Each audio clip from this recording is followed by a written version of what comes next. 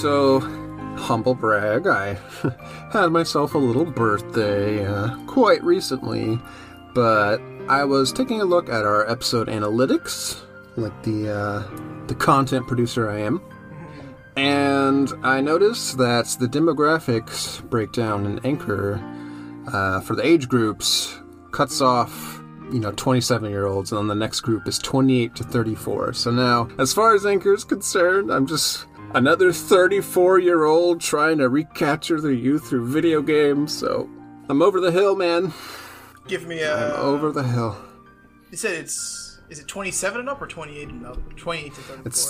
It's 28 to 34, so I've officially hit the cutoff. So. Okay, give me about a month and I'll be right there with you. So don't you worry. Yeah, I think our biggest audience was the group right before that. So we're officially out of touch. So oh no! How's that TikTok, kids? I can get jiggy with it. I shared my fair share of Minions memes once or twice. Oh yeah. I've been at that point for a while now, but do you ever forget your age? Yes, constantly. Yeah. It's very much like I'm how much old again? Yeah, I really envy anyone who was born in the year 2000, because that's so simple. That's just a cheat sheet right there. Like, oh, what's the year? That's my age. Yes. If you were born in the year 2000, count your blessings, kid. Comment and subscribe and tell us in a review with a 5-star review how old you are and how convenient it is. Yeah. But back to my original point. Yeah, I forget my age. But that's not the only forgetting that's going on this episode. Whoa! Because we've officially made it, Keyblade wielders. We are entering Castle Oblivion to begin our discussion of Kingdom Hearts Chain of Memories. Cue the lightning clap in the background. But before we get into the full discussion, we have a different segment this week because we had a little surprise in our inbox. I didn't know this was a thing, but we have an official supporter of the podcast. So, Esteban, thank you so much for chucking us some money with a U. Really appreciate it. Yeah, shower me in those nickels, Daddy. Yeah, I definitely was not expecting any sort of support like that at this stage of the podcast, because I'm, still recording in a closet as we begin to bake in the summer heat. Oh, yeah, it's 90 right now. We're gonna try to keep it light, but knowing us, we'll see if that goes through.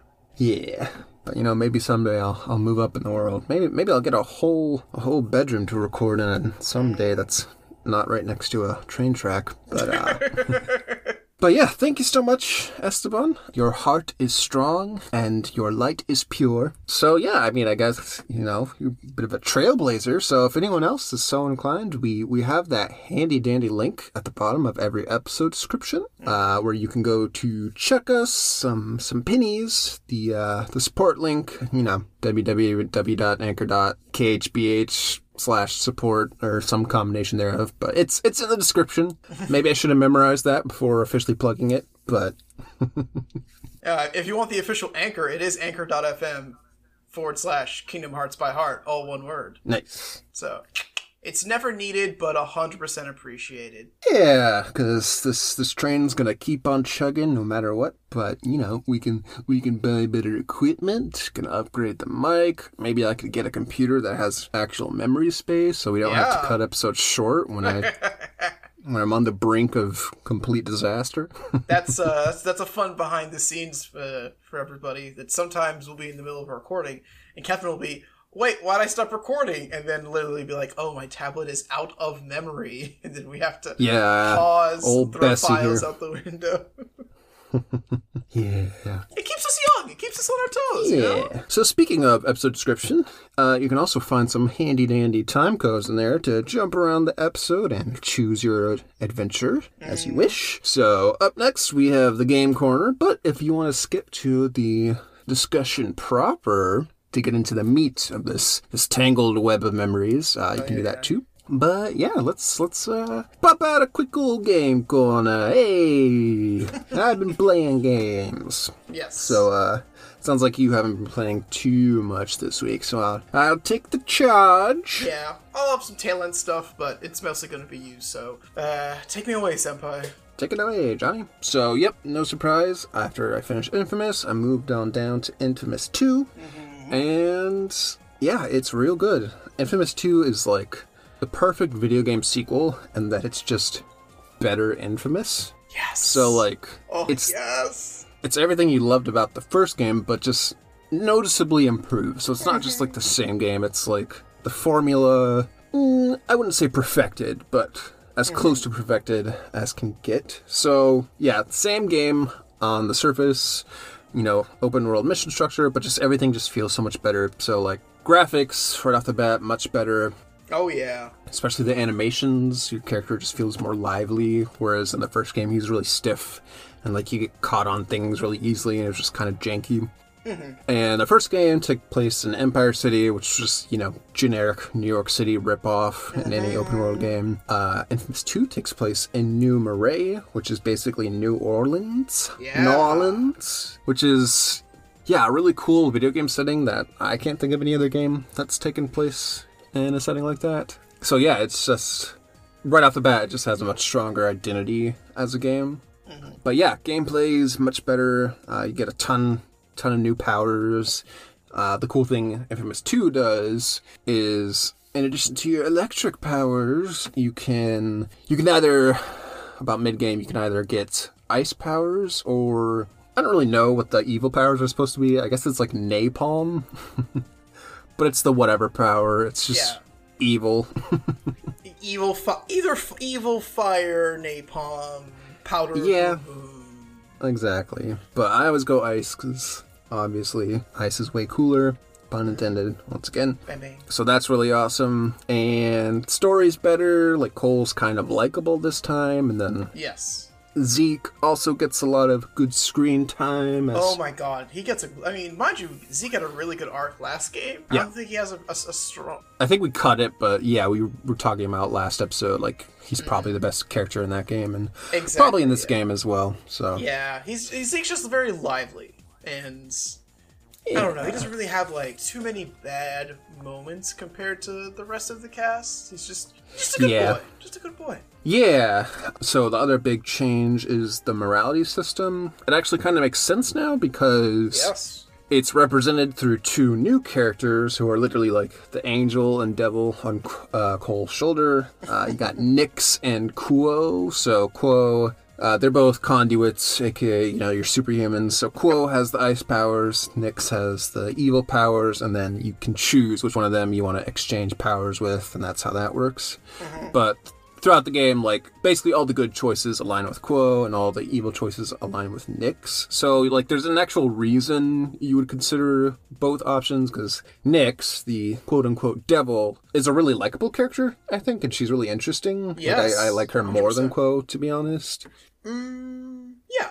Yeah. So, you know, whenever she has a plan or there's a decision that kind of sides with her, part of me is like, but I do like Nyx, but, like, your plan doesn't make sense, so...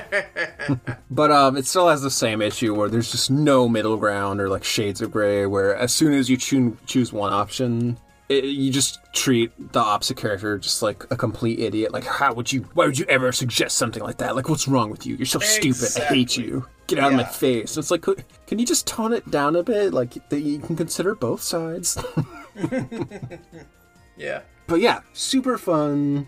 I think the major area where I guess it kind of takes a step back from the first game is just the side content, like the side missions. It has a little less variety than the first game. Like, I noticed I was doing a lot of the same stuff more often, whereas that was something that stuck out to me in the first game as a plus. So that's a bit of a bummer. Yeah. But everything else is just so good. Infamous 2, good old game, really good ending, where you do actually have to make a morality choice that has some interesting ramifications on either side, so won't spoil it, but it ends on a good note. And it's interesting because, like, you would think it'd be like a trilogy, but, like, it kind of completes the story. So, like, Second Son that's the next game. Like, it kind of picks up where Infamous 2 ends off, but it's kind of like its own thing, so... Exactly. Like, if you played 1 and 2, you'd have some context, but you can jump into a Second Son pretty blind and just benefit. Yeah, totally. You just benefit, yeah. Yeah. So, yeah, that was that. And then my next game, to bring in the summer, I wanted, a sunny game, a beachy game, if you will. A game where you can just really soak up those summer vibes and soak in the rays and, enjoy the beachgoers. Yes. So I picked up Maneater, Oh! a.k.a. the Shark PG. Oh, I hate and love that pun. Oh. I lucked out. PlayStation Store coming in clutch. The game ended up being 50% off, so I got it for $20 there, and I downloaded it, and I started playing it, and... I mean, the subtitle for this game should just be, it's exactly what you think it is. Definitely. So I've been playing it for a few days now, and yep, it's a shark game. So it's super repetitive, like I've mentioned a few times, but it's like kind of everything I don't like about open world games where all the side stuff is just the same thing. Like literally, you'll just do the same mission over and over. Go here and eat 10 things. No. But you're a giant shark, so it works. Yes. So it's just dumb fun. Like you get shark experience points. So like you get like little upgrades. Like I have these like electric teeth where like when you bite on things it like kind of stuns them. So that's cool. There's talent trees. Yeah, but the game does a really bad job of just explaining everything. Yes. So it's definitely not without its jank. Mm-hmm. So yeah, it's really fun, and like I haven't finished it yet, but I feel like my opinion's not going to change because I have a good idea what this game is, even after just a few hours of playing. So I'm enjoying it. I recommend it for, especially if you can get it for the discount price, and you just want a dumb old fun time. Hell yeah! This is I think it's kind of the antithesis of what we were talking about last week when it came to Biomutant, and like, I guess it dips into the same pool of like. Maneater isn't meant to be AAA, big boy game, come and get this sweet goodness. It very much knows what it is. Exactly. Mm-hmm. Whereas, all the reviews I've been reading about Biomutant is just, it's trying to be too many things at once. Yeah. So, like Maneater, like, it's super campy, obviously, because that's kind of goes hand in hand, or should I say fin and fin, with any sort of shark media. So, it's just really dumb and silly. Like, a lot of the game is just jumping out of the water onto the land and, like, just, like, bouncing around and, like, eating people. And, like, a lot of the collectibles will, like, be, like, over land. So, like, that's a thing. And, of course, you got Chris Parnell as, like, the announcer. So, he's just narrating everything with, like, super... I mean, I wouldn't say super funny, but just comical dialogue of just super satirical and just narrating the life of this giant shark. For those who don't know, Chris Parnell plays Cyril on Archer. He's also on SNL. He was... Oh, there's another cartoon character he plays, but I'm blanking. He is Dad from Rick and Morty. What's his name? Jerry? Shoot. Yes. That guy. So really? I'm sure you can imagine his voice in your head now. And I'm sorry, my voice isn't quite as soothing and smooth. Yeah, he's one of those people where you probably see him in the background. If you see his face, you'd be like, oh, he's very much like you see him. Oh, he's that guy. Yep. Exactly. He's one of those actors, definitely. Yeah, so Maneater, super fun, but it's also really frustrating because, like I said, like I have a pretty good idea of what this game is, but like at the same time, like it could be so much more if they just went 100% in, if they just leaned into it. So like, there's like all these different areas where like there's water, and like one of them's like a beachside golf course, and like you have like a bunch of missions around it, which are the same missions as everywhere else. But like as I'm like exploring it, I'm just thinking like, all right, there should be a mini game that's just shark golf. Where like you have like a beach ball and you have to like lunge at the beach ball to like hit it into the different holes. Just go all out with it. Just make it super dumb, super fun. And then I was thinking like, so like there's a DLC announced for it. It's called like Truth Quest or something. So I think it's like all about like conspiracies and like ancient aliens and that type of stuff. And like then it got me thinking of like like, how dumb could you make this? And I was thinking, like, what if, like, you play as the shark and, like, you just start solving mysteries as the shark? So I feel like this could be a thing if they just, added a little bit more creativity in the mix. I mean, I'm sure it was a low-budget game, so I'm sure that explains why it's very similar throughout. But it could be something special if it really takes off. So, yeah, check it out. Good, stupid fun, and we need more of that. So exactly. So that's what I've been playing this week. What are your little, I was going to say appetizers, but I guess the opposite of appetizers. I guess palate cleansers. Yeah. I'm a giant shark. I have so many rows of teeth. I'm getting all of this flesh caught on them. I need a toothpick. What are your toothpicks? My toothpicks. Very quickly, we talked about a while ago the big Pokemon trading card craze. I think we ended with literally, or I guess it started with the fact that Target wasn't going to sell Pokemon, NBA, and MLB cards in store. Literally, as of the start of June, they said, "Hey, never mind. We're going to sell things in store again." I thought that was worth mentioning, just because of this was made to be such a serious ordeal, and then literally 2.5 weeks later, hey, we want to make money, so apparently. But moving on from that, and speaking of first party Sony titles, by the time this show comes out, probably a week after this episode comes out, or sorry, a week before this episode comes out, June 11th, to give a date, Ratchet & Clank Rift Apart will release for, I think, PS4 and PS5, but I've been watching nothing but PS5 footage. But it's got me itching to go back, and we briefly mentioned this over text, but I'm going to need to start hunting down all the old Ratchet & Clank games, because that's very much a series that I played through rentals and played through other people, but barely owned any games myself. Yeah, I gotta hunt down my old ones, but I want to mention that Rift Apart will be coming out fairly soon, and based on playing, I think I've played most of the Ratchet & Clank series, Rift Apart looks to be, I'm very excited for this game. And it's a very 0 to 100. It's only really happened over the past, maybe 3 to 4 weeks. Being same story as Biomutant. It's true. True. Yeah, no, Rift Apart is probably the only reason I would want a PS5 right now. I feel that for sure. Mm-hmm. And yeah, it's super frustrating because there is the HD collection for the PS2 trilogy, but it's not on PS4, which is... Womp womp womp. Yeah, like you said, we were texting about this, and I kind of explained, pretty much every other major Sony exclusive series you can get on PS4, either through buying on the store or playing through now. So, I played Jak and Daxter, I played Sly. Literally what Kevin's doing. Metal Gear Solid HD is on there, the DMC collection, Ico and Shadow of the Colossus, God of War, so the entire PlayStation All-Stars Battle Royale roster, basically. Oh my god. There's a ton of Ratchet & Clank games on PS Now, actually, but not the PS2 trilogy, and then, so there's the PS2, and then there's the PS3 trilogy, which are... The Future Trilogy?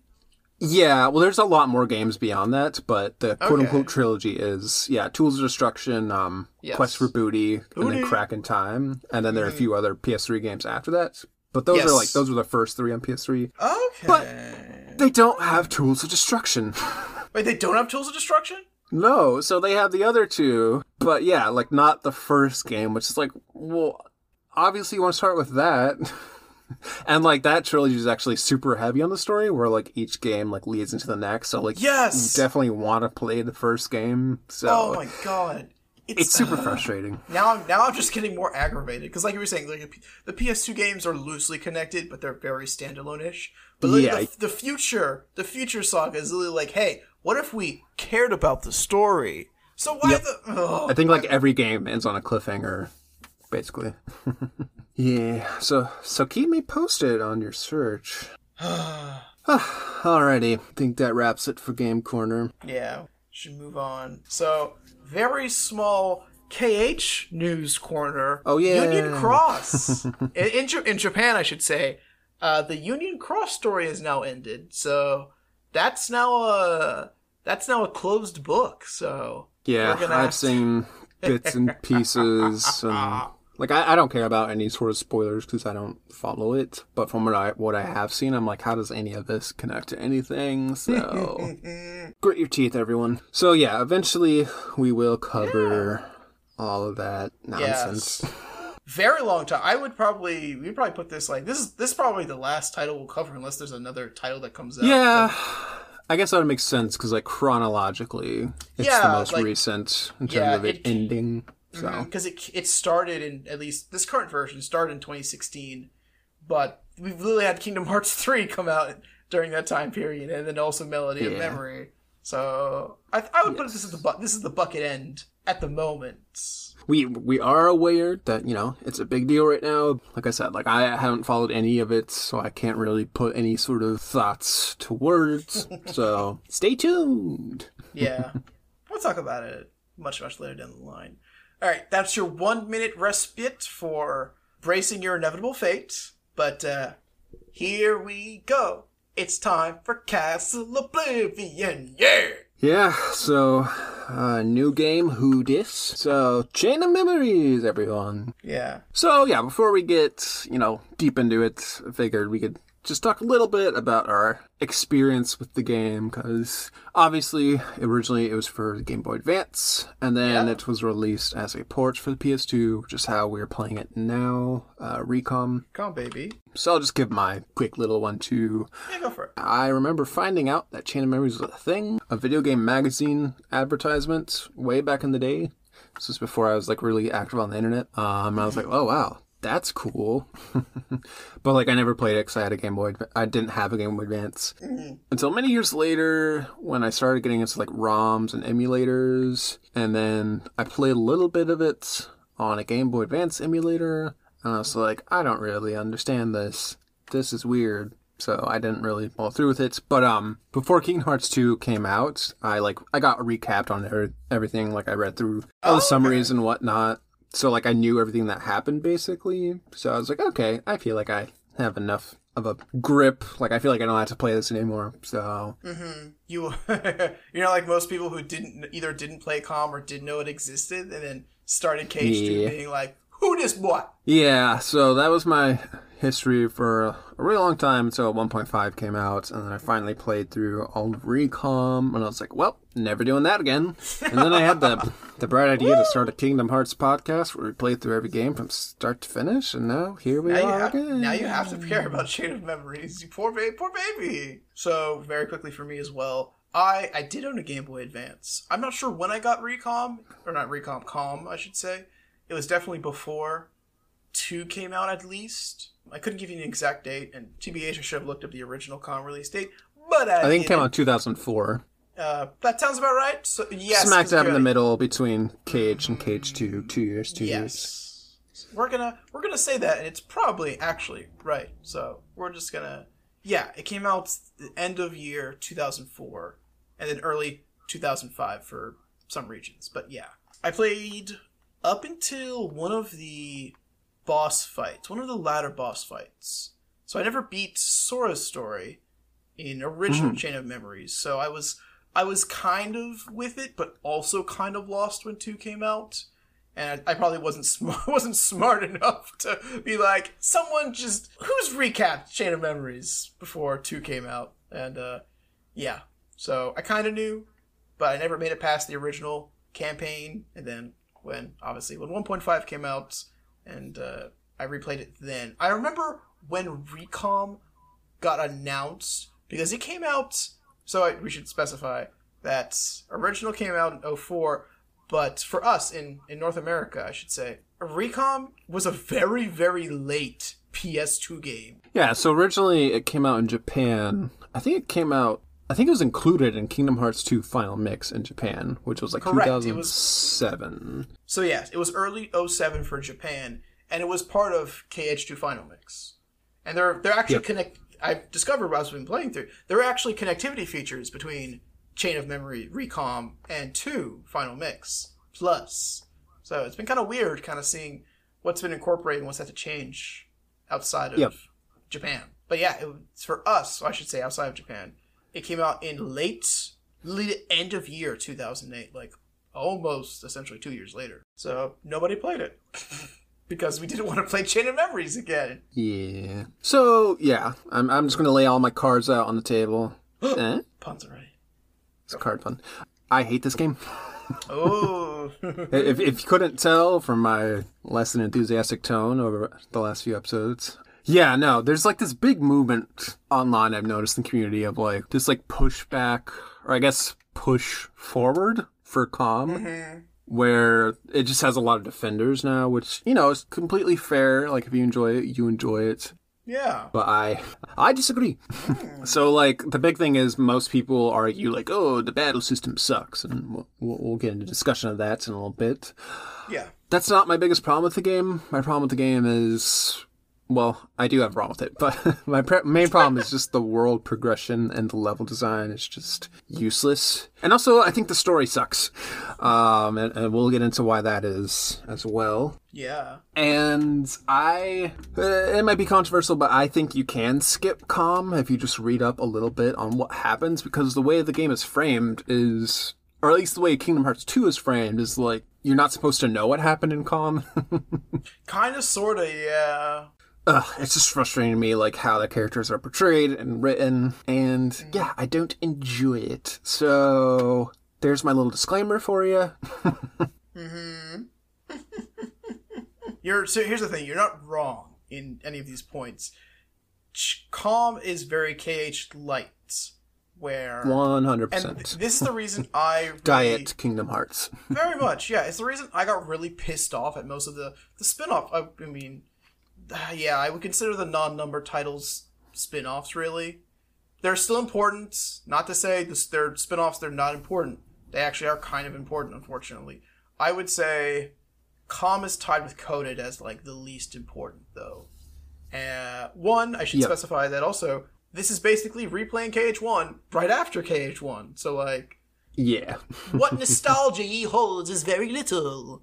Because exactly. You probably just played KH1 and then came to Calm. So, like, it's not even like, oh, I get to re-explore the game. It's more of like, hey, I just played this. So, like, what's going on? It does not, much like, you know, as I've explained in previous Game Corners, much like playing Sly 3 immediately after Sly 2, which is kind of like, except way worse. It's just like, oh, this does not compare well. Yeah. So, I guess we should just... Let's roll up our sleeves and get into it. I'm sure you'll be much more merciful than me. I had to convince Kevin to spend a little bit more time on Calm because we have a certain quality assurance here at Kingdom Hearts by Heart. So, to give a little preview of how this mini season is going to be structured, instead of going world by world, we're going to do batches. So, this first episode, we're going to cover the first 4 floors, and then we'll do a little bit more next episode, but yeah, it's not as cut and dry as this world. So I think so. Yeah, this will be we just finished 20 episodes of one. This will definitely be like we're trying to do it in 5. We'll see how that works out. It may be a kind of mixed half. Like, you know, we'll do an epilogue episode of like how did we feel going through, and also like, you know, therapy session, little tidbits. Yeah. So without further ado, let's start this schlock. So, I mean, right off the bat, like, you start the new game, right? And then you get the quote-unquote intro, which is, it's just, here's all the cutscenes you literally just watched in Kingdom Hearts 1, but simple and clean again. And you're like, oh... Yeah. And then you get the cutscene of Sora in the field. That is actually one thing I like. I like how it picks up like immediately after the post credits in KH1. It's the same field and everything. Shadowy figure emerges. Ooh, who's he? Sora gets tempted to follow this mysterious man down the path of forgetfulness, and he finds a big old castle, which is like in this weird void of nothingness. Yeah, there's like a weird... That escalated quickly. We were in a field, of like a grassy field, and now it's like a singular winding road with no ground besides a pathway leading to this floating castle on an island. Like, what the hell? Yeah, like to this day I still don't really understand what this field is supposed to be. I was kind of thinking of it when we were finishing KH1, being like, what is the field really? What does the field seem? But I was like, no, you gonna break your brain. Stop it. Yeah, Stop thinking. And it's like a motif that shows up in like I guess specifically the Keyblade Graveyard is what I'm thinking of, but like, yeah, it's like a thing of like 4 roads emerging or converging. So, yeah, that's a thing. Crossroads? No, Crossroads of Destiny is Avatar: The Last Airbender. But yes, Crossroads nonetheless. Yep. So, yep, Castle Oblivion, big old scary castle. But gosh, let's go in, gang. There's a mystery afoot. Riku and the king could be here. Yeah, so I guess the main sort of driving point is Sora uses the Force to sense that Riku and Riku and Mickey, they're in there. We're gonna go in and explore. Gosh darn it! So yeah, it's very like I just feel like. I mean, it's very friendship is my power that we're gonna be seeing a lot of throughout KH in general. But yeah, just like I feel it in my heart. My friends, they're here. Oh god, you're gonna hear a lot about friends. So, yeah, they just waltz on in like they own the place, and welcome to Com, everyone. I hope you like cutscenes taking place in blinding white rooms, because that's like 90% of the game. Yeah, I was thinking, at the end of each floor, we're gonna have an exit hall, which, no matter how minor it is, there's gonna be a voiced cutscene, but there's also literally several. If it's not a Disney World room, it's just a room that's been painted blinding white. And we're going to track our muddy shoes throughout the entire castle. I mean, yeah, right off the bat, this game just... Like, the intro's terrible. It's just so long and drawn out. And by intro, I mean, like, the first hour or so, where, like, just a lot of cutscenes, and then a lot of tutorials that just hold your hand, like, all 5 fingers, like, clenched super tightly, where, like, do this one basic move. Okay, you did it. Here are 5 more instructions for the next move. Can you do it? Good job. You did it. And, like, you just can't do anything. You're just barely playing the game, and that was super frustrating. Yes. There are 2 tutorials, and the first one is incredibly front-loaded. Yeah, because it's, like, even, like, basic stuff, like, move around, lock on, turn the camera. And like, so, it's weird, because part of it I can attribute to being a port of a game from 2004, but also when you port this game or remake this game for the PS2, I'm interested in what they did and also did not want to change. Like, do you want to it's the debate between because we've talked about it before. Let's use like Final Fantasy VII Remake compared to the OG as an example. Like, what do you take out? What do you keep in? But for a game that many people just didn't play. Yeah, so like I said, I never really played the GBA version too much, so I can't compare, but like I imagine it just plays better like 2D with like sprites and like more of a, I guess, grid-like plane is how you play it on, compared to like fully 3D.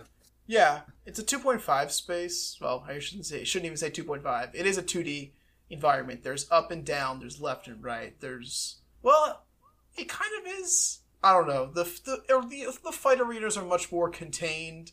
Like, literally the game itself is just more contained as the original compared to our Recon port, so there are some things that feel more grandiose. I should say they're meant to feel bigger, but sometimes they just end up feeling more empty, to be honest. 100%. Yeah, I couldn't even really tell you what this first cutscene is about, other than, gosh, what is this place? Oh, who's this man? Let's attack him. But the one thing that was interesting to me is... So, like, to get the point across that, we forgot everything, Donald tries casting his magic at the organization member, and he actually calls out the spell name, so he'll go like, Blizzard, Fire, Thunder, which was, weird to me, because, like, he never... does that. Exactly. That even in game, like, he never actually says the spell name. Like, he'll just say something else, like, I get it. So yeah, it's just weird for him to like actually call it out, and then nothing happens, and it's just like, Donald, are you I also okay with it? Because it's such a jarring, like, in this game, Donald, and he just casts a spell. Yeah, and the reason I bring it up is because I just feel like it's an example of how cutscenes work differently, where like it just feels like every character is just slightly off kilter, where they don't really talk like how they're supposed to. They just like act differently, and like part of that is like, oh, they're losing their memories, but also like originally all these cutscenes were written just as text, so I imagine like translating that to then voice cutscenes, it just sounds weird to like actually have the characters saying these things. So I'm sure that's part of it. But yeah, it's just like, yeah, it's like your off-brand Kingdom Hearts, where it's like, this looks and sounds like Kingdom Hearts, but I don't know, something's different here. Yeah. Oh, something else I totally forgot. Well, no, in the beginning, before we head into our first world, that Donald and Goofy do wear their OG outfits, which, I don't know, it's nice to see them in their original outfits from the end of the last game, for a little bit at least. Little nostalgia, very little. Yeah, so they wear it when they enter the castle, and then you have the little Traverse Town tutorial, and then that's when they change, right? And then they're the zippers come back. Yeah. Yeah. Which I don't really understand the like logic behind that.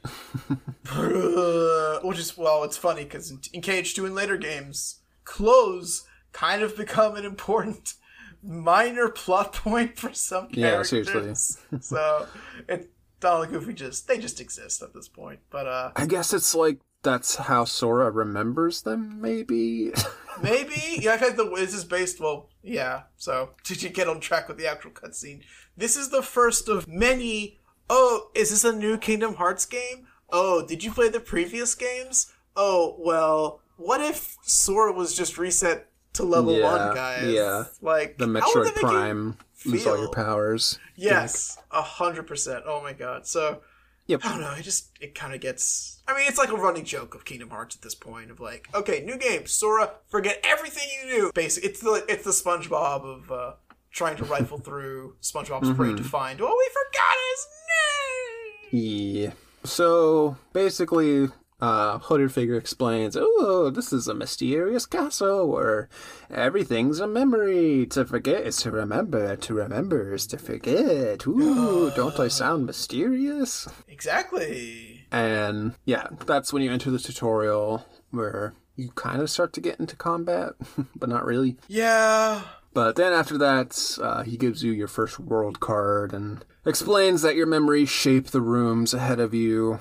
Mm-hmm. So the way like I imagine it's like it's basically like a holodeck where like the rooms are shaped by, or maybe like the room of requirements for any of the Harry Potter nerds, where like your mind shapes the room. The rooms are shaped into all the worlds from KH1 because that's what Sora remembers. Yeah. So yeah, the first one we enter is good old Traverse Town. Mm-hmm. But it's not the Traverse Town we remember. Is it? So yeah, this is our first world proper, and I mean, like every other world after this follows the same pattern of enter world, get your little intro cutscene, which is probably more or less the same intro cutscene from the first game, except they'll spout off something about memory, probably. Yeah, perhaps. Do some rooms, go to a story critical room to get the next cutscene, rinse, repeat 2 more times. You'll have a boss here or there, and then congratulations, you're done. Please mind your step as you exit the ride. I guess, just like this tutorial, that's very front-loaded, we should just kind of like well, I shouldn't say graze over, but we should just kind of, for those who aren't playing, and for those who are like Kevin and fear for their lives, and fear if I play Recom, something could happen to my soul. Yep. This is the very interesting thing. I think this is the first deck building game I remember playing. I'm not sure how big deck building games were in the early 2000s. So I mean, aside from like the licensed stuff, or like, you know, the actual Yu-Gi-Oh games and like Pokemon TCG had a game. Yeah, I can't imagine there were too many others. But I guess we're early 2020s, but I would say mid 2010s and onward, we've had a renaissance of very good deck building games. Like Slay the Spire is one that I adore 100%. Yep. I want to say, is Dicey Dungeons a deck building game? Sort of, yeah. It's not so focused on it because the actual cards are like, there's not like a ton of them, but like you do strategize of like which moves you want. So yeah, it's a deck builder, but not like hardcore. Yeah. So I'm kind of interested. This is my one thought. I want to touch on this once we do our little epilogue episode of how does deck building in KH Recom compare to what we kind of know is like modern deck building games now? I think it's just something I keep it in the back of my head. But well, it's interesting because like it's like a half deck building game, right? Like with a traditional card game, like you want to synergize your decks so that each card kind of plays into the next, and like they kind of like add different effects on top of each other, and also you're playing turn by turn. So like that isn't really part of COM, because like, I mean, basically your cards are just how many times can I press the A button, or you know, the X button to attack, where like they all do the same thing really, and it's kind of mindless. So it's not like a deck builder in that sense, where like you do have to put some thought in like the order of your cards, but like, yeah, that's like exactly my point. Like, you organize your deck to optimize it anyway. You can also just fiddle around with all the flippies, like going back and forth between cards, but like to optimize it, you would organize it in like a sequential way where like, okay, you don't really have to think about it, right? Like you just keep hitting X, like, okay, this card leads to this card. Like, yeah, like there's no randomness to it. 100%. And a deck builder, like you draw cards, but here, like your deck is preset no matter what. So yeah, you determine the order from the start. Yeah, better make it something that works, Sonny. But I think especially the first two worlds are just, I'm gonna press X a bunch of times, and I'll probably end up winning. Hopefully. Yeah. So I guess we should specify attack cards. Yeah. So what is this battle system? It's Yu-Gi-Oh, but with a giant key sword, but also fighting the darkness? Question mark. These attack cards are they are Keyblades actually. I was about to say they're kind of like Keyblades. No, they literally are Keyblades. So, unfortunately, Keyblades aren't really too significant. I mean, the nice thing is that the Keyblade cards are different from one another as opposed to their attack power. There is a card point limit to your deck that will upgrade as we level up, but some cards cost less. So literally, some Keyblades, it's very much like how Keyblades work. Some are better at this thing, some are better at that thing. So they'll change up, but it won't be like... Yeah, but like, does it matter? At the end of the day, it does. But you can still just fill your deck with Kingdom Key and probably suffer a little bit, but make it to the end of the game. Yeah, like each Keyblade has like different stats, but like I don't really understand the difference between all of them. But the main sort of immediate difference between the cards is like certain slates will ask you, well, I guess we should explain what slates are. Slates are basically your special attacks / limits where you can stock like 3 cards, and then depending on which cards you pick, you'll unleash a different attack. So like a really easy example is if you stack 3 fires, you'll get Firaga. But then if you stack Keyblade cards, like depending on the combination, like you'll get different slates. So like some slates will be like 3 of the same Keyblade card. Some will be like 3 unique cards. So like Kingdom Key, Olympia, Lady Luck. So that's kind of like the main distinction for me of like, okay, this is why you want multiple Keyblade cards. Yes. But yeah, you got your attack cards, and the main sort of mechanic is, did you pass the first grade? Do you know which number is bigger than the other? All right, you can play Chain of Memories. Yeah, basically, you want to stack your deck to have higher value cards, which is why you want to invest in your card points so that you can keep expanding your limit so you can keep adding higher value cards. But, like, you want to play a card higher than the enemy card. So, like, if they play a 5 card and you play a 6, your attack will go through, and it'll also cancel out their attack. So it's like this weird mix of turn-based, but then real-time, where, like, yes, you want the higher attack card, but it also has an effect where, like I just said, like, it'll cancel out the enemy's attack. So it's kind of, the best offense is a good defense, where if an enemy's winding up a big attack, if you have a card that's going to counter it, you can just use that to block it. Yeah. So, yeah, you have to pay attention to the values, but you also have to pay attention to what's happening on the field. Because, yeah, if you just keep throwing out cards, like, eventually, like, an enemy will throw out a higher level card if you're not paying attention, and then that'll break your attack string, and then they'll get an attack off on you, and it's like a whole thing. Exactly. Oh, I have like these like Kingdom Key 2 cards like line up one after each other, but Big Boy played a 6, so I'm just mashing X and just literally, suffering. essentially. Yep, and there's nothing more frustrating than when you're like trying to pull off a combo and you get the first 2 hits off, but then your last hit is a low level card and then it gets canceled out. Or like, you know, if you have attacks with longer animations, so like summons, for example, like if they're low levels, like they're definitely going to get canceled out because they're out there the whole time, and then an enemy can just play a high level card and just knock it out, basically. Yeah. So yeah, just stack higher cards, like the highest cards you can get for whatever your CP limit is kind of my strategy so far. Okay. So that way I don't have to think about it. The one drawback I see is you might have to reload more constantly, but you can also to literally go into, to kind of like break into item cards, actually. So, we have potions and elixirs in the game, and I guess to explain reloading very quickly, like Lily is like, oh, I'm out of my cards, and Sora has to stay stationary and believe in himself, and he can reload his deck. Bada bing, bada boom. But if you have potions and ethers, and their upgrades as we get further into the game, you can reload a bunch of attack cards or a bunch of magic cards on the spot. Yeah. So, yeah, each time you reload, like a little counter will appear where, like, the next time you have to reload twice, and then after that you have to reload 3 times. So, like, you definitely don't want to spam cards, and you definitely don't want to throw them out and then get it canceled out, because then you're just throwing away your cards. And then when you reload, like, you stop in place, and you're basically sitting duck at that point. So it's not fun. Yeah. That's the balance of the game. So have fun. Try to have fun and figure out what works. Also for slates, the first card you use in the slate will be gone for the entire match. Yep. So that's why you also don't want to spam slates, because eventually you'll just kind of run out of cards. So we got to be real careful. And actually, before we talk about other stuff. Zero cards are very special. I mean, they're literally the Joker card. They're literally the wild card. A zero can break anything, but because zero is literally the lowest number we could get, it can also be broken by any number. Yes, they can be quite helpful, but also quite useless. Exactly, yeah. So I went into a boss fight, and it's the only continue I've had to pull so far. I realized that I made a second deck, and I was like, let me just mess around with some stuff. And I put no zeros in, and I went to a boss fight.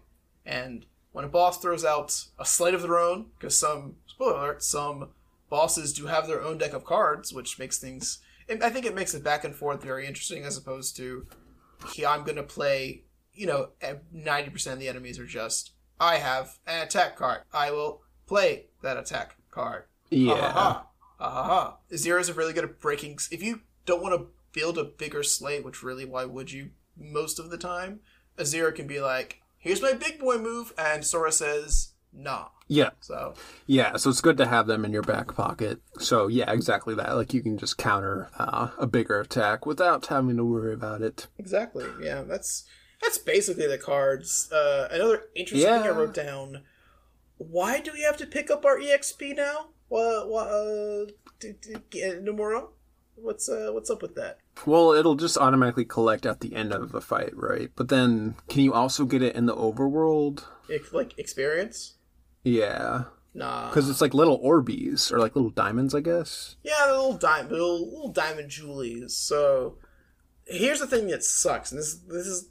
I'm trying to justify why we have to pick up EXP. So, I guess, you beat up an enemy, it'll drop your things. They disappear. So... It's either a mad dash to, and like Kevin said, once you complete a fight, all of the EXP on the ground just kind of gravitates towards you. So especially in the last world I just did, there's like, oh crap, do I want to dodge roll after this EXP, or do I just want to try and beat up these last one or two dudes to see if I can just, Oh, okay, I didn't notice that, but yeah, that's super annoying. But yeah, it will disappear on you, so... Gotcha. You gotta be quicker than that. And then, the other piece of your deck is friendship cards, which you don't actually carry them. You have to pick them up in a battle. But yeah, these are how you get your Donald and Goofy attacks. So pick them up when you see them. Even like the hooded figure, who, spoiler alert, it's Marluxia. That's what I'm going to call him from now on. Yeah. So we learn his name pretty on, but we don't see his face for a while. But yeah. Okay. He even says something like, how much do you care about your friends? You better pick them up soon. Exactly, yeah. And the friend cards, they kind of drop... They kind of drop what they want to, most of the time, and Yeah, it's really random. yeah, most of the time though, when you get a combo finisher, so spoiler alert, Sora will only have his basic 3 a combo for the entire game. Pour out one for the boys, unfortunately. It is how it is. Most of the time, if not literally all the time, it's when I get a finisher off and you hear a little ching, little dingle. Yeah. Jingle, and it's like, oh, there's a friendship card that dropped on the floor. I gotta go pick it up. Where's that? Yeah, and like you definitely want to save your friendship cards because they're not really useful, like single use. Like you want to stack them for slates, but it's annoying because you'll get a Donald card and then maybe you'll get a Goofy card next, and then you can't stack them. So it's pretty random, very RNG heavy. Of like, oh well, I guess I won't use Donald this fight. Yeah, exactly. Every attack will be prompted by a card. And then you had the chance to break that card, so theoretically you could like get through the game without taking any damage if you play your cards right. But yeah, it's I don't know. It's really affected my deck building at this point, and I don't know. It's definitely kind of has helped my enjoyment a little bit, but yeah, it's a very different. I mean, we talked about the momentum shift in KH1 of going from being Sora with 2 legs to being Atlantica Dolphin Boy, and Chain of Memories definitely is one. It's Sora's got to pull the brakes on. Unfortunately, it's much slower paced. It's completely different from every other game in the series. Like, yeah, every Kingdom Hearts game is different to a certain extent, but they all still have that general run around, jump, attack, like that basic movement scheme. And usually, like, the quote-unquote gimmick is, like, something like how you level up or how you grow your abilities. Like, all the, like, behind-the-scenes stuff, like, kind of stick in the pause menu, but you still have your basic combat. But yeah, here, it's, like, totally upfront. Like, no, you can't play this like any other Kingdom Hearts game. Exactly, yeah. I'm even thinking of the other spin-offs. Like, we introduced commands at those points as well, and they kind of stay consistent throughout all of the spin-off non-numbered titles, I should say. So, yeah, we're in Traverse Town. We get some cutscenes. So, oh god, this game's so frustrating. At least the first few hours where, like, the characters just don't understand what's going on, even though it's so obvious. So, like, yeah. they keep running into characters that they've met, but, like, they're all basically holograms, because they're all just creations of Castle Oblivion. So, like, in Traverse Town, you'll meet Final Fantasy characters, so you'll run into Yuffie and Leon. You'll like have your little exchange, but they're all playing it cool, and they're like, "Oh, who are you?" And they're like, "What do you mean? You don't know who we are? But what's going on here?" It's like, "Oh, you mean the thing that we've been talking about for the past hour? Like that? Yeah, everyone's lost their memories." Did you forget the explanation? Yes, we did. Yeah, it's not Flesh and Blood. Leon, Yuffie, ripped from Traverse Town and standing right in front of us for some reason. They're all... Yep. They're all literally just memories. Yes, which is weird then when... So, take Traverse Town, for example. So, like, the first... Well, let's back it up a little bit and kind of explain how you progress through the worlds. Yes. And we'll use Traverse Town as, like, a template. So, you get into the room. So, like, every room is basically the same. They have the same aesthetic, but... like... shape the world. Yeah, so, like, they're all boxes, basically. There are, like, some variations of, like, oh, like, here's some stairs, or, like, here's, like, a little thing to jump on, or whatever. Or, like, here's, like, some sort of obstacle that you can, like, break. But, in general, it's very templatized, where there's only, like, a certain amount of room, I guess, configurations to pull from. But, yeah, you enter a room, and then it'll have, like, 1 to 3 exits. And, like, the map is kind of laid out on a grid, where, like, the rooms connect to each other, like, depending on how their exits are laid out. And you have to piece the rooms together to get to the next room to progress the story. And that room will be, like, highlighted, and it'll, like, be going on the map, so you'll figure, oh, I have to get to that room by going here, here, and here. Yeah, I didn't realize that until this playthrough, is that, like you said, there's 3 key points, so we start the map, or the world with a beginning, middle, and end. Yeah, literally, there's a key of beginning, you go to that room, you get a key of guidance card, and after you do that room, you get a Key of Truth card, which leads to the exit of the world. Yep. I just realized for the first time that the one you have to go to is, like, dimly lit, and it's like, hey, idiot, come here, please. Yep, so, and I think that's the reason why I never got on with it originally when I was playing it as an emulator, Where like, because yeah, it's just a, especially coming from one, right, where you just go wherever you want to go. Where like here, like you have to build the map before you, but like you have to figure out like where to go, and yeah, it's confusing. Good old dungeon dice monsters. Basically, yeah. Yeah. So yeah, you progress through each room, and the way you progress is you have to use map cards to determine what the next room is going to be. So map cards, they all have like different effects. Like, oh, like Heartless will spawn less in this room, or they'll spawn more, or oh, your enemies will be weaker, or oh, enemies will be asleep. Your magic will increase. You'll spawn a specific type of enemy, etc., etc. There are lots of different map effects. Oh, yeah. The main thing you want to keep out for is the value of the cards. Because each room has a certain, you must be this tall to enter requirement of, oh, you need a 5 or higher card, or, oh, yeah, you need a blue card, or, oh, you need a card that equals exactly this value. Yeah, they're gonna change up a lot. It's very interesting. Early on, I think we just have very low costs, so like, they tend to be like, oh, you need to play a 1 or higher card, aka everything is up to 0. As we get later on, we'll get some that say, oh, you have to play beneath this amount. Some that want exactly a certain amount. Like, look at more complicated as the game really goes complicated. So that is at least interesting, but it does become a... I can't really describe it into words. It's very much like, oh, what do I want to experience? Because the map cards do make it a choose-your-own-adventure type of deal. You can just... play nothing but the cheapest, I shouldn't say cheapest, but like play Tranquil Darkness a million times and not really encounter any big Heartless. Or you could say, screw it, I want a challenge, and, you know... You are bound by the value requirements, so like, at a certain point, forces your hand. Literally, yeah. Well, this is the only card I have that fits this requirement, so I guess it's going to be this. Exactly. And our key card worlds, key card rooms... are also going to ask us to fulfill some requirements. So sometimes they are just like going into a new room where it's like, oh, play a 2 or higher, play a 5 card, play a blue card.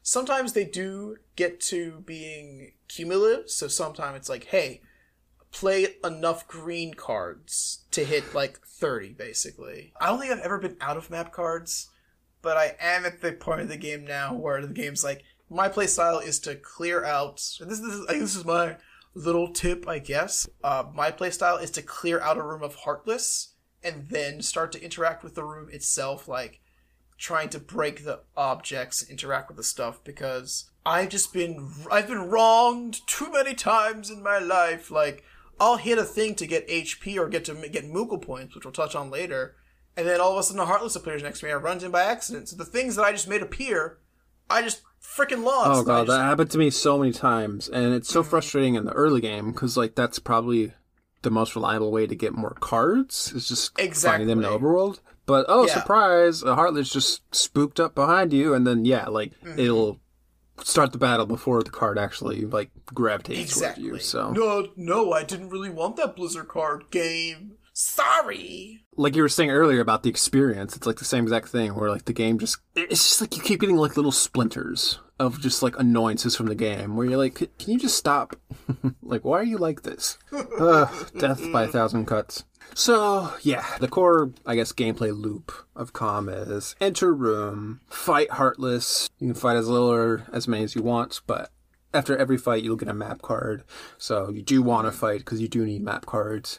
Proceed through next room, ideally to like make a path to the story room. And then, yeah, that's it. Like basically carve your way out through the map to get to each story cutscene. And then, yeah, get to the end. Like the world cutscenes are so insignificant to me that I don't remember what actually happens. In Traverse Town, at a certain point, you'll run into Aerith. And then she kind of explains what's happening, like, oh, we're not really your friends, we're just memories, blah, blah, blah. And then, yeah, it's weird to me. Like, I feel like every world so far, I've done the first 4 worlds, but I feel like every world's had at least one character who's, like, gained sentience, basically, where they're aware that they, like, have memories, or, like, they'll, like, kind of warn Sora, like, oh, be careful of your memories, they might be steering you in the wrong direction. It's like, okay, Sora's memories are personified as his friends, but then they're also cognizant enough to realize that they're part of this deeper plot to manipulate him through his memories, even though theoretically all their knowledge would come from what he knows about them. So, like, I don't really understand what the line is here between, like, certain characters being like, oh, watch out, Sora, when, like, really, it's basically like he's, like, warning himself about what's about to happen, like, subconsciously. Welcome to Castle Oblivion. Woo. There's always at least one character who has seen the cracks in the Matrix, basically. Yeah, exactly. That's a perfect way to explain it. But yeah, all of our key cards are the rooms where the minute story that it is unfolds, unless it's between floors. But Traverse Town's pretty straightforward. In the key to beginning room, one, I wrote down that Pluto shows up, and Pluto constantly causes plot holes wherever he goes. I'm gonna keep that in the back of my head at all times. Like, Pluto, how'd you get here? And he was with us! He was with us at the end of the last game! Who was watching Pluto? He's got an interdimensional dog sitter that's just constantly chasing after him. That's gonna be my headcanon from now on. But yeah, you meet Pluto, and then you meet Leon and Yuffie, who have no memories of you, but remember Sora, Donald, and Goofy. So it's very much like, it's the what's going on, oh, let's go find Aerith, basically, and Leon will he does the numbers part of the tutorial, but it doesn't really matter too much right here. Yep. The middle room is very insignificant. It's just basically Sora's hardest memories in a yeehaw, and then the key of truth, the last one is, we do meet Papa Sid for 2 seconds.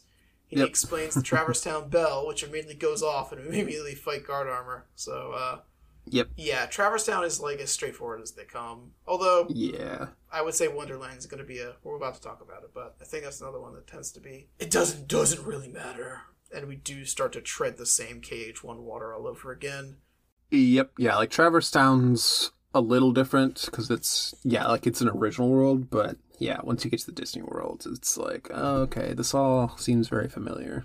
Exactly, yeah. So, guard armor is pretty quick. I guess I should mention, for most of the boss fights, there is a hidden Mickey or a gimmick card.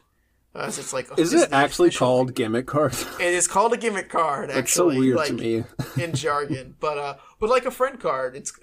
Actually, gimmick is a friend card, but every so often a 0 with a Mickey symbol drops, and you better pick that bad boy up, because it is our equivalent of a get out of jail free card. Exactly. For guard armor, it just basically it collapses him as if he's stunned. So it's just basically okay, cool. I get to wail on guard armor.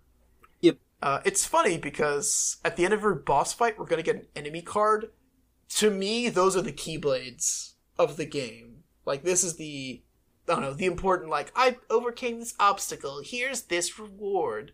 But they kind of vary a lot from really good to WTF. Yeah, that was the point of this.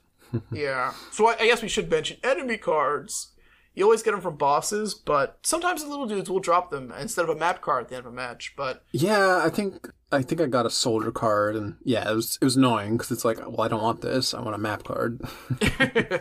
You say that now, but when you hit 99 map cards like me, you wish you just didn't have map cards. But yeah, the enemy cards, they're in your deck, but you always have to hit a separate button to access the enemy side of your deck. So for 1.5 plus 2.5, you just hit the touchpad. I think it's usually the select button. Oh, yeah. Can we mention how, for 1.5, 2.5, to flip through your cards, you use L1 and R1, not the giant bumpers. And I hate that. And also, it's like inverse, where L1 will move you to the right card, and R1 will move you to the left card, and you can't change it. That's my big gripe. Very quickly, in the settings, you can change that. Oh, I didn't see that, but I'll go back and take a closer look. Well, it's so backwards ass, because in every game, right, whatever it be, R1, right shoulder button is always the lock on. But they just said, nope, not for recon, it's R2, baby. And it's like, this feels awful. Like, I don't lock on enemies because of it. Yeah, it's good because, especially when I use Donald and Goofy, being able to direct them, obviously, like, if I summon Donald, and I'm whatever enemy you're currently locked onto, when he's like, okay, I choose my attack. We'll choose what, because, I mean, for an example, like, we have blue Rhapsodies that absorb Blizzard and the red Nocturnes that absorb fire. So if I'm just like not really caring about anything, Donald may put a fire spell into an enemy that absorbs fire. But if you do stay near a guy or lock onto a certain thing, they'll be like, that's my true enemy. And the AI is actually a little bit smart. Like, every time I've locked onto an enemy that can absorb a magic attack, we'll stick with Donald as the example. He won't do the thing that makes that they're strong against. So yeah, that's the thing of like where it's like half turn-based but then half like active, because like your attacks are basically turns and how they come out, where like only one attack at a time and then you can cancel them out. But you have to pay attention to what's happening real time on the field, because if you just throw out an attack, depending on who you're hitting, like it won't work. And then like all the enemies have their like same sort of effects as in KH1. So for example, like all the mages, like they're immune to their respective spells, but then like large bodies, like you have to attack them from the back, so you have to maneuver to them on the field. Yeah. So like stuff like that, where like your attention's like split basically, and like I guess that works. It adds another layer to it, which for now at least, that may change later on. I doubt it will though, seeing as we played this game before. But it seems unnecessary. Like it's kind of like how Final Fantasy VII Remake works, actually, where like you have to pay attention to like your ATB and everything, and how you're managing that. But then you have to pay attention to like which enemies you're attacking and how and whatnot. So but like much more effectively there. I wonder 100%. If Nomura got inspired, like if he was reaching his little calm bucket of like, ooh, here's this, let's take it and make it better. I mean, hey, I enjoy Remake, and I'm not hating Recom right now, but we'll touch on that when we finish the actual game. Yeah. But yeah, Aerith does break the Matrix and says something akin to like, Sora, we're all memories, and you should beware your memories. Sora's just like, I'm here to steal my friends again. They're like, beware, you're gonna betray yourself. Trust no one. So that's pretty much it for T-Town. Bye, 12 us down. You exit, and yep, this is the rhythm of the game. Like, go through the world, and you come out in another white room, the like exit hall, which will have a little cutscene. In this case, it's it's hold on to your britches, because we have our first sighting of Axel.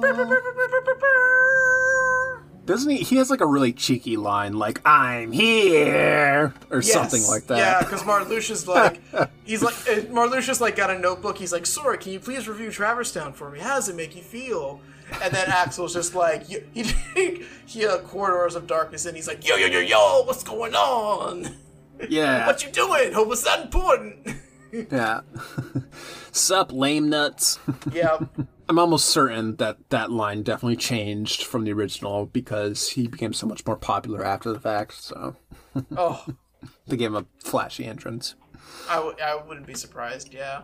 But yeah, it is Axel, so at least there's some, it's like, there's like a heartbeat monitor, so there's like a little spike of, ooh, something's happening that I'm interested in. So, I mean, if you've been through KH, you know who Axel is, and we adore him. But for now, he's the fire guy. Yeah, pretty much. We do get to fight him, which is nice, because Marluxia pulls out they're the wall cards he's about to give us to get through the rest of the castle, which your enemy giving you the tools you need to get forward. Yeah, is weird. I didn't understand that either. It's like, yeah.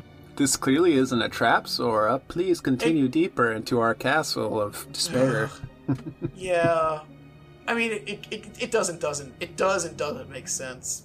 Their master plan is to do something we'll get to at some point, but it's also like, we're gonna help him out along the way, fellas. He'd be lost without us. Yeah, pretty much. It is just a giant-ass ruse, so... The cool thing is, this is our first fight against someone who also wields a deck. So, the main takeaway I have from deck fights is beware the slates, because they will stack slates as well, and they tend to be the main moves. I mean, I completely forgot about this fight, even 2 days later. I had to remind you!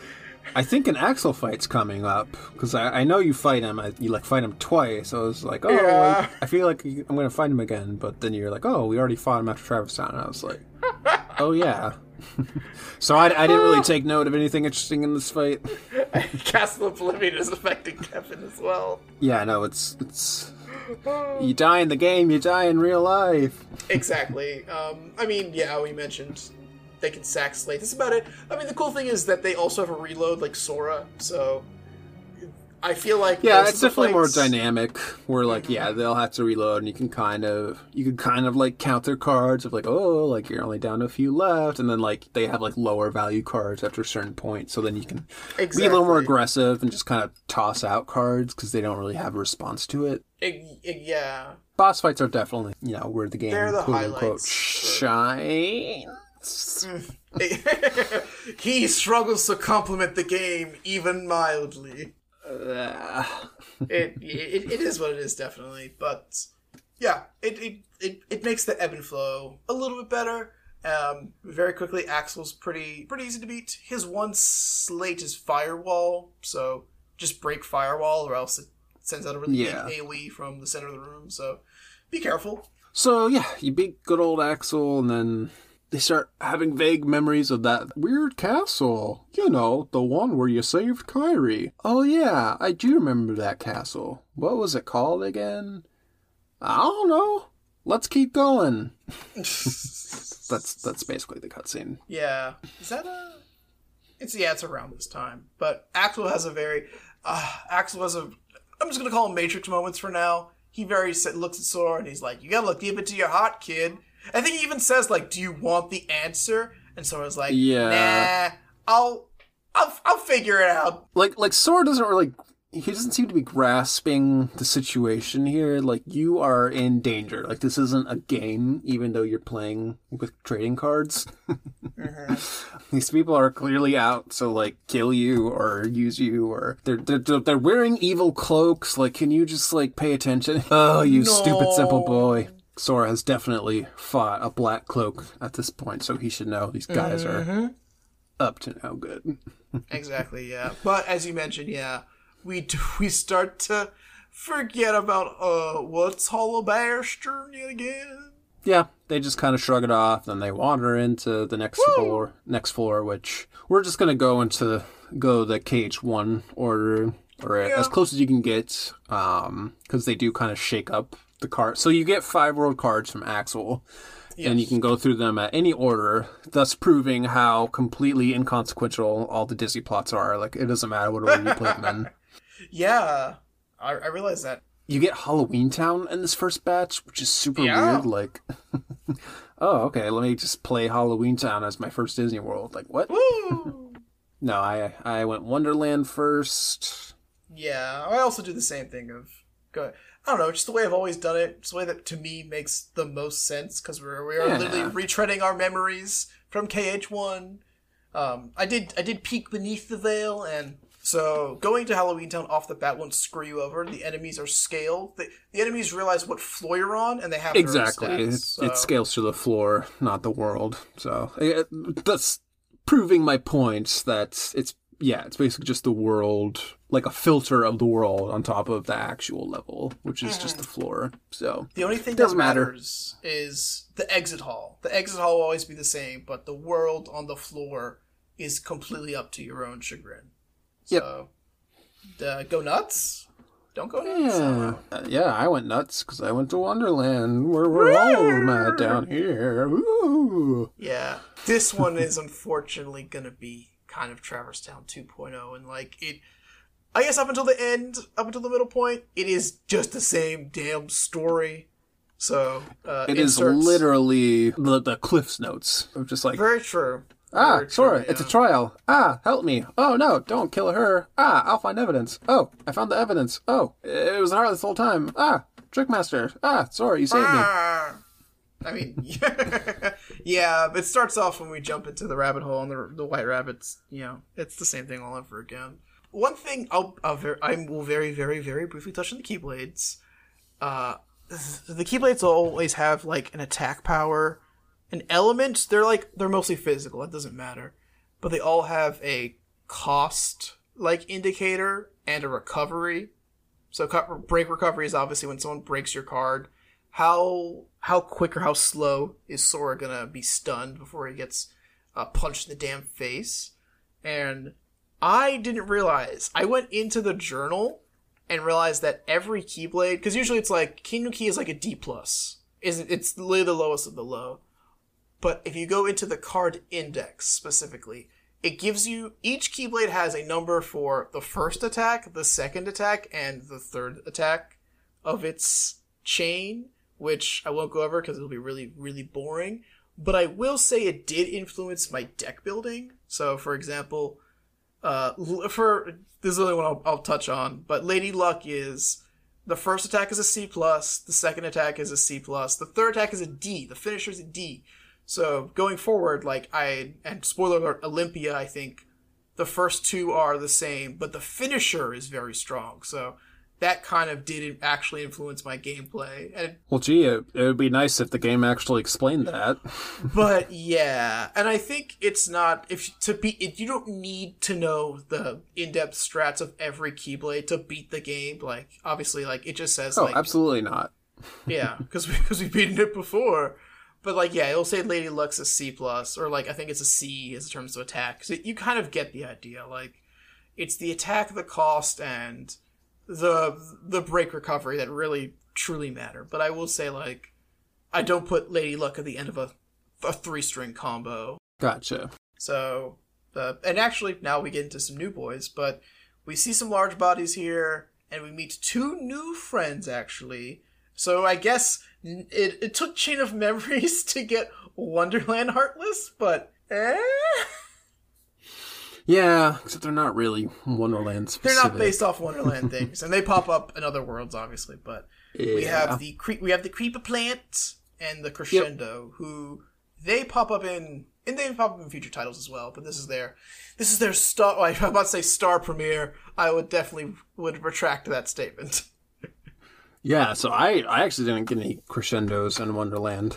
Oh. But yes, they do appear in COM.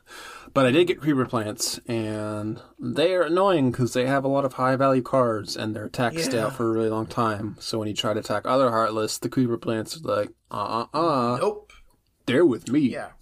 Creepers are really a pain in the ass, so they'll trip up Sora. The pro and con is the Creeper Plant is stationary. It doesn't move whatsoever. It's a Pokemon, and it's used in grain. And by goodly gosh, I'm not going to move from this spot no matter what you tell me.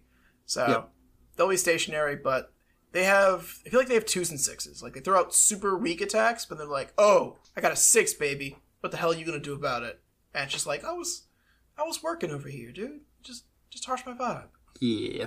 They're annoying. And then Crescendos, they're just your green Requiems. Like they'll heal other Heartless, and then they'll also raise the alarm and summon more Heartless. That's their two attacks. Yeah, they'll heal, but they'll also be like, they play their sweet saxophone and let their friends know, hey, there's a party going on here. Do you want to join? So so take them out first for sure. Yeah, now I'm having flashbacks to the end of Sora's story where there's a lot of Crescendos, and it's just literally trying to beat up Crescendos, but they keep summoning more Crescendos, and being like, when does it end? When does it end? Ugh. Yeah, make your way through Wonderland, and it's the same story as the first game. There's one interesting twist where, and it's more just to like speed up the plot, but instead of like going out and finding evidence, Sora just lies and says he like takes the fall for Alice and says, I was the thief, which is, I guess that's kind of interesting. But the one note that I took is, like I was saying earlier, like the characters just don't talk like how they're supposed to, and this cutscene has a horrible example of that, where horrible like, or good example. Yeah, exactly. Sora's line is, so like I guess the Queen says something like, "Oh, you brazen thief," or something like that, and then Sora's response is, "Who's the brazen one? This trial is a farce." Sora's putting them English skills to good and work. Yes, he is. Yeah, Sora speaks at a 5th grade level. He doesn't know what either of those words mean. So yeah, it's just like, wait a minute, who wrote this. Yeah, exactly. I guess it is mildly different that the queen's not looking for who done it, even though we don't really even know in the original game what the who done it is. But she's like, I can't remember. Someone stole my memory. Yeah, like instead of her heart, that's stolen, it's her memory, because everything's got to be about memories. Mm-hmm. Well, we do get a mini boss fighting against the cards, like we did at the end of the trial in 1. Yeah, I kind of like this fight. Same. It was like multiple enemies. It's a kind of a step. And we do get a card. We do get a red card, enemy card at the end, which it's actually a really good one. It makes your swing speed quicker, so you can just you can end the game quicker if you use the red card. So I mean, I gotta be honest, I don't use the enemy cards, because one, it's annoying that you have to toggle between them, but like also like they just cost more CP, so they're, like they're very costly, yeah. Yeah, like I have like 1 or 2 in my deck, but I'm like, what? Why do I bother? Like, I'll just use more attack cards, so... It depends on your playstyle. There's a big variety, so I can say that is at least nice. Yeah. I wrote down like the important, I shouldn't say the important, like the reward ones at least, but we're not going to go over like, I got a Shadow card, I got a Soldier card. I've definitely made notes of the ones that are very good. Wink wink for those actually playing along with us. So yeah, we beat the cards and then we just run away. It's like, all right, bye. Yep. And then keep on proceeding, and then eventually you'll get back to the Trickmaster fight. Yep. Which actually is very... I do like the fact that... we meet the Cheshire Cat for 2 seconds, but it's a Cheshire Cat encounter. He spits more... I think the Cheshire Cat would be a very good character outside of Wonderland, because he spits nothing but insane BS that Nomura would love, so... I'm just saying no more. Yeah, like, he's the one in this world who's like, oh, maybe there's more to your memories than you think. Yeah. But we do run into the bazaar, and the queen's like, about to execute us on the spot, and then she's like, what was I doing here again? Yeah. So, yeah, Trickmaster fight. It's Trickmaster. There's not a whole lot of difference. The main thing that sort of stuck out is, like, you can kind of ignore the whole break the cards because you can use the table to just avoid its attacks, so that was kind of nice. Mm-hmm. But yeah, not same strategy as the first game, but also just, use strong attacks. Hit him hard! The one thing I do like is if you get a combo finisher, he does where he kind of crouches down and he's stunned for a little bit. He doesn't drop HP orbs like he did in 1 at least, but at least he's open for fresh attacks. You can beat his big dumb tall head up quicker. Yep. The gimmick card, also like KH1, he can flatten the table and the chair. So if that ever happens, you can get a gimmick card that just makes the table come back, which I got through fairly quickly. So he never really crushed the table for me. So pretty easy boss fight, but also annoying because we have to constantly jump around like frogs. Yeah, pretty much it. Like Alice, I don't know, she like does a thing and then a thing happens and. Well, the queen loses her memory. She doesn't know what's going on. So Alice, actually very quick thinking. It is a character moment that I will take because it's somewhat decent in a game that's pretty But she's like, oh, queen, yes, you sent us to get rid of the Heartless, and we have done that. Haha. And the queen obviously buys into it because she's full of herself. But it gives Alice something to do, actually. So, very small moment, but I guess I'll take it. Yep, but you have finished the first floor, so moving on, we get our exit cutscene, which, again, I couldn't really tell you what happened. I'm looking at your notes here, and this is when they find out that Jiminy's journal has been wiped, which is like... Yeah. Rude. Yeah, all that hard, like literally, I think Jiminy says all that hard work, and he has a moment. Felt for the man. Yeah, Jiminy, he kind of has an existential crisis, but Goofy's still stuck on Hollow Bastion, and he's very much like, we can't remember it, but he literally says like, well, we did things there, like we rescued Kairi, like this happened, and they Marluxia says at the beginning before we go to Traverse Town to lose and claim anew. Or claim anew only to lose. Literally, they say, oh shit, we're losing our memories, guys. What are we going to be at the end of the day? What are we fighting for? And the one note I took of this cutscene is just... I was just remarking on how many dumb faces Sora makes in these cutscenes, where, like... They, like, zoom in on his face, because, like, Jiminy's talking, he's on his shoulder, but, like, he just does a lot of eyebrow movements. And, like, he just looks really annoyed a lot of the time.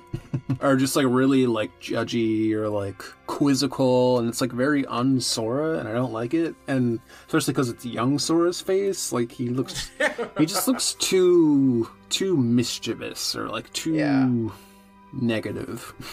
Okay. I'm like, this is off-putting. But, yeah, this is... by this point, the, like, story is, like, firmly established, like... every cutscene is going to be them remarking on, like, oh, I feel like I'm forgetting something, but I don't know what. Do you remember a thing?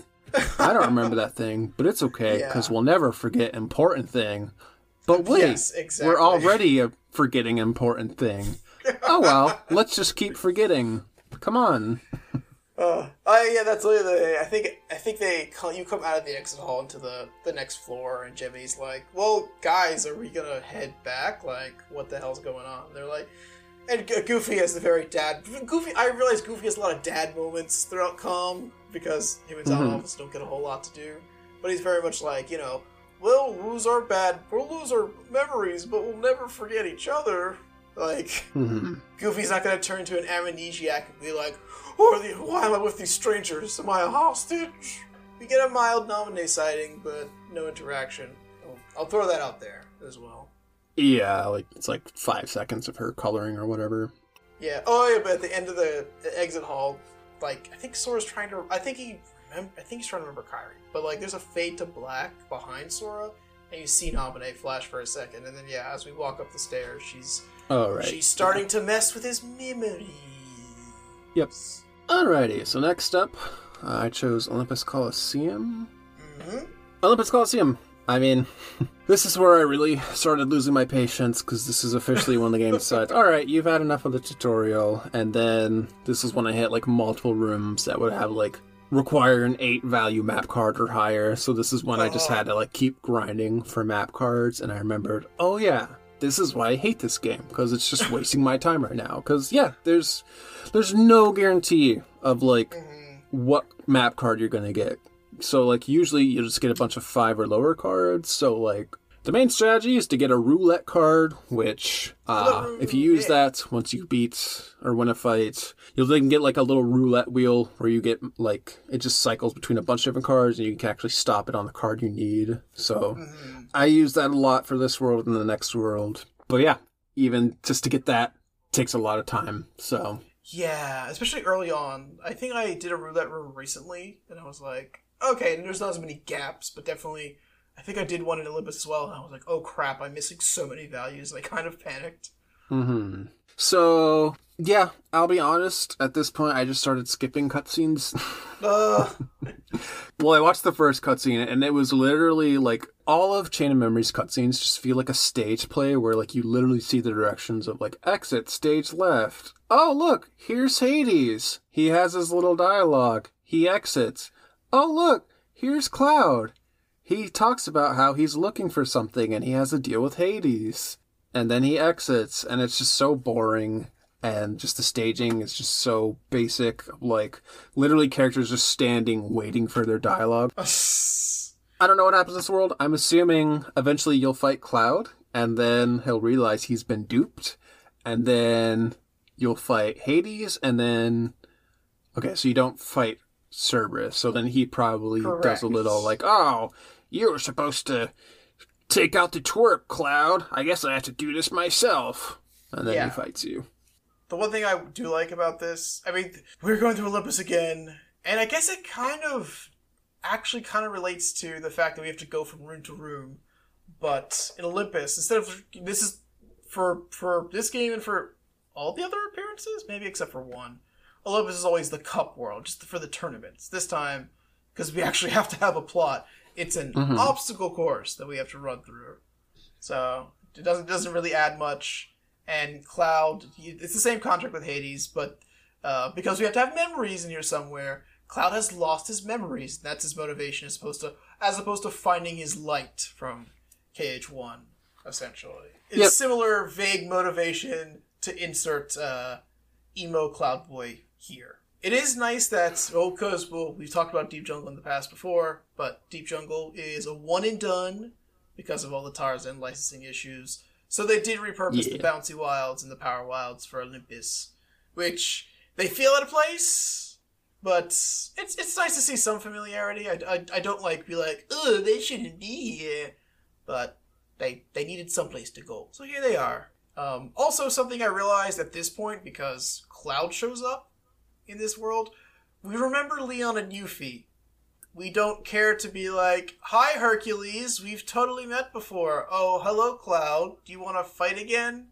Like, it's very Traverse Town only, and it kind of pisses me off a little bit. But that's Yeah, like, I didn't really notice him, like, greeting, like, the Disney characters. Like, oh, hey, so-and-so, long time no see. So, yeah, it's inconsistent. Maybe now they realize, oh, yeah, they're just memories, so we'll just play along, I guess. Maybe. Yeah, the second key card room is a Cloud fight. Cloud's like, oh, he's gonna fight. Or Sora's like, Donald says, like, he's gonna mess with us. He's like, I don't care about you. I'm here to beat the hell out of Hercules. That's where you're like, no, Cloud. Cloud fight ensues. Cloud's not too bad, actually. He has a lot of low value cards, a lot of high value cards. Honestly, you'll probably be fine. He has Cross Slash and Omni Slash, so be careful. Other than that, pretty simple, and you do get a high potion, which is nice. I think it's still like a 3, but the good thing about high potions, and I think Mega Ethers at least, is we touched on earlier how, like, if you use a card in a slate, the first card will disappear for the match. Second level potions and second level Ethers bring those cards back at least. So yeah, super but the handy. the item cards do get expensive once they get to this level though. So you better watch yourself. But Cloud Fight's pretty easy, and then Hades literally you verbatim did it. He's just like, hey, Cloud, you suck. Time to take over this body, and Hades shows up. To be fair, I don't remember much of this boss fight. He's not. My only note was he's not as a wild card as Cloud. Like, Hades consistently plays like kind of the 4 to 6 range, so be careful. He does Temper Flare from KH1, which is the big, like, circle, like, rotation attack. Yeah. So, but just like KH1, you can just walk around it, so. Yep. I think I died on him once, but then I, like, added a few blizzards in my deck, and that made short work of him, so. Yeah, just like original Hades, he'll absorb fire, so watch yourself. Yeah. But I think Blizzard is effective, so why not? Hades card is kind of trash. It just boosts your attack when you're low on HP for 30 attacks. But don't be low on HP in the first place. So, Olympus Coliseum ends. You do get a Cloud card, which it's a Cloud 4, so it's not great. It's not bad. Yeah, so he's like basically a summon, which I guess is kind of cool. Which I like. The 4 is kind of low. So yeah, it's not great. Kind of situational. But Cloud's, I'll call it Cross Slash, but it's only 2 sword swings.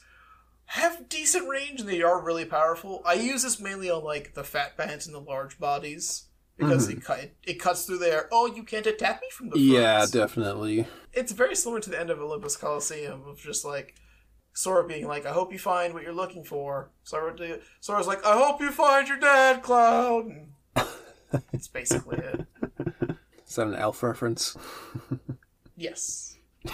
Always is. Always has been. Gotcha. Alrighty. You know what's next. Like, I feel like we're, like, trapped in, like, a Nickelodeon or, like, a Nick Jr. show of, like, do you know what's coming up next? Is it the exit hall? Yep. Yeah. This one, it's mostly low-key. It has some cool moments. It has some things to be noted of, but mainly, I think Goofy is like, I don't forget who King Mickey is, so therefore I still have value? Seems to be Goofy's, like, mental state. I was like, Goofy gonna be okay? And he's like, Yeah. There is a point where they'd be like, we mentioned at the end of the last Exit Hall as a joke, but he does say something to the point of, we'll never forget the important memories. So, Yeah, that actually does happen. Stick around for a floor or two, Sora. Then come talk to me. Exactly. We do get our first appearance of the one and only Larxene. Yeah, but it's not a good cutscene, because, like, I don't really remember anything about it. The only thing of important that I have down is she gets name dropped and she shows up, obviously. So it's like, oh, this is another black-coded character as part of the organization. She mainly... So one, she's straight up a B-word. the only important thing I think is that she notices how interested in Sora Axel is. So yeah. It's like almost Sora and Axel are tied together somehow, but how? So after that, next world, Agrabah.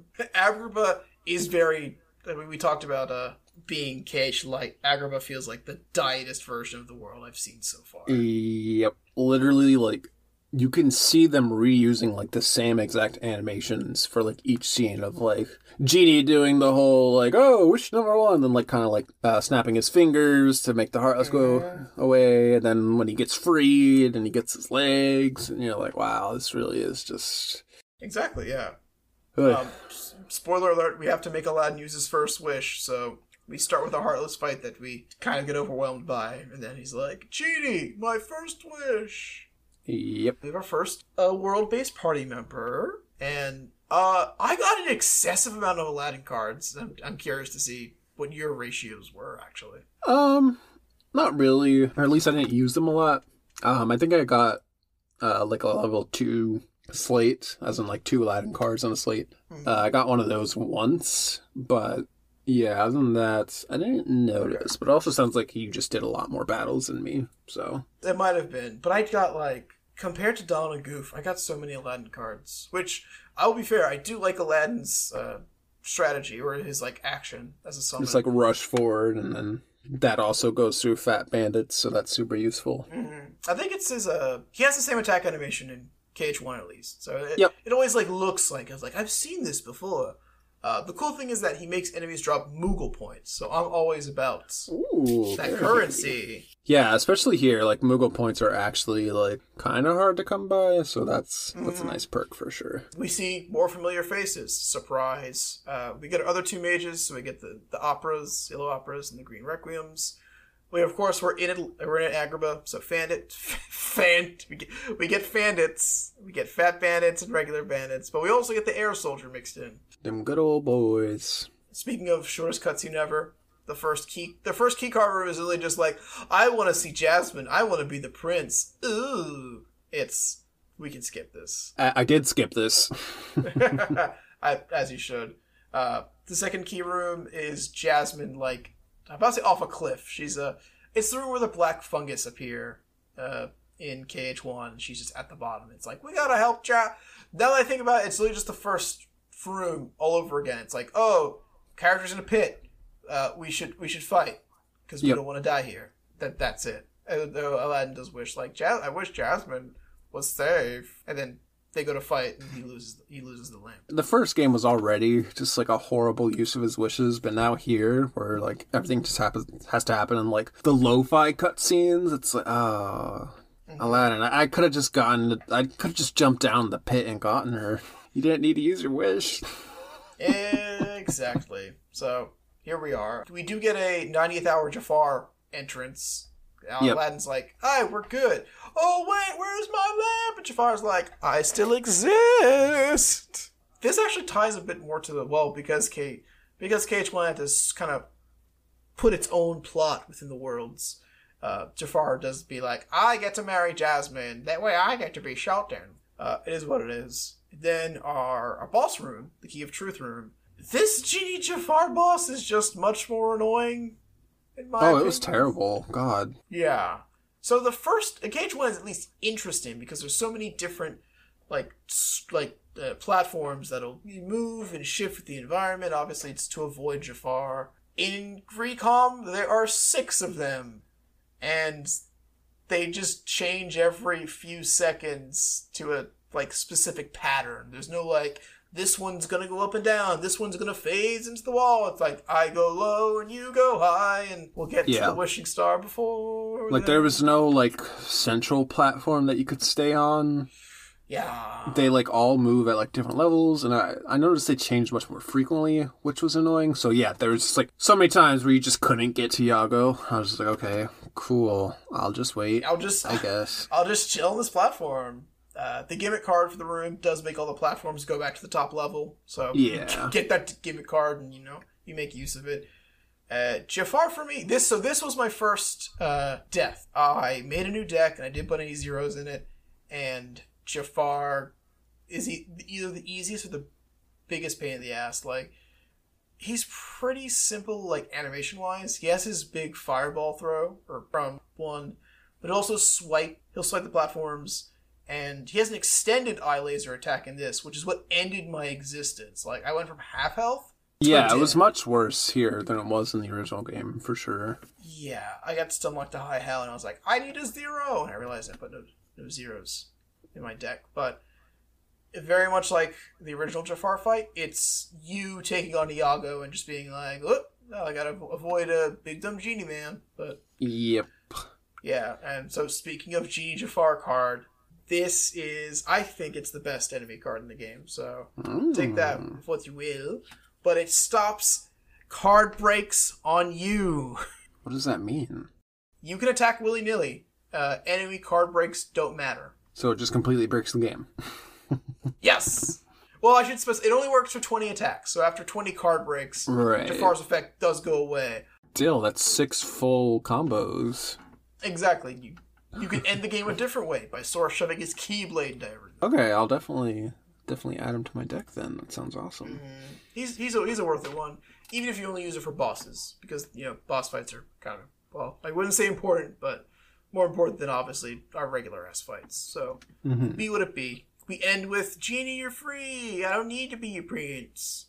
Same old, same old. Yeah, we get our takeaway is that Aladdin is focusing on the fact that he's like, Sora, as long as you have someone to go after, you'll always be okay. And obviously, I was gonna say Kairi, but actually we're in Chain of we're out of the Kairi realm of influence. It's all about sweet baby Riku. So you're just like, fine, Riku, you can do it, I think. And we do get a Genie card, which is a 7, so very high powered. I forget what Genie does. He either casts Thundagra, Gravira, or something else. Maybe Stopra? Yeah, I don't know. I haven't used him yet. And then, 4th floor exit hall. It's pretty easy. It's Sora kind of having memories of another girl from Destiny Islands. Here's where, this is where Namine's fanfic starts. It's the only way I'm going to refer to this from now on. I remember when Sora and I were on the beach one day. We were sharing a Paopu fruit together. He gave me that look.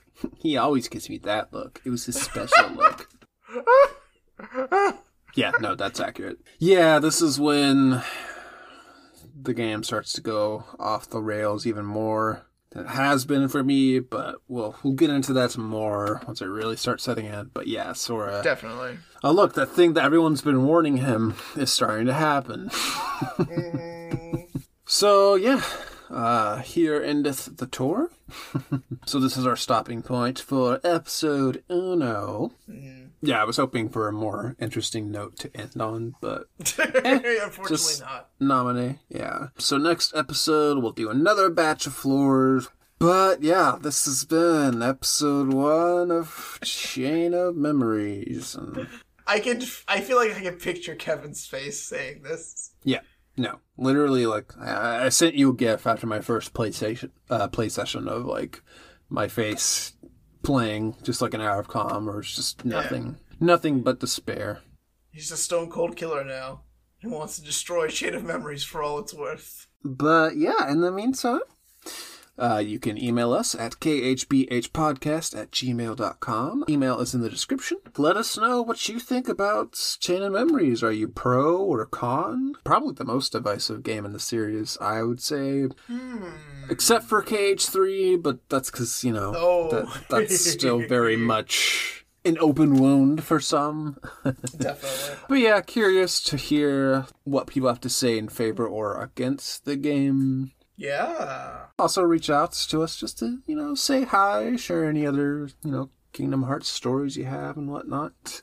Love to hear from you. And also, rate, review, subscribe, and share with your friends. Get the word out. Yeah, that's my shilling for the episode. 1 shilling for the boy, please. Chain of Memories is going to be a time. Memories. Everything's about memories. Memories and cards. That's going to be the next few episodes, folks.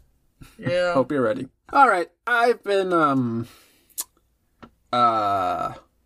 wait, what? What's my name trapped again? I was supposed to say trapped in a closet. Well, that too, but I don't remember how I got here. Who am I? Who are you? Wouldn't we like to know? Well, whoever I am, this has been Kingdom Hearts by Hearts. New season, baby! Alrighty, thanks so much for listening, everybody. Have a good week. Stay cool out there. Hydrate. Bye-bye. Bye.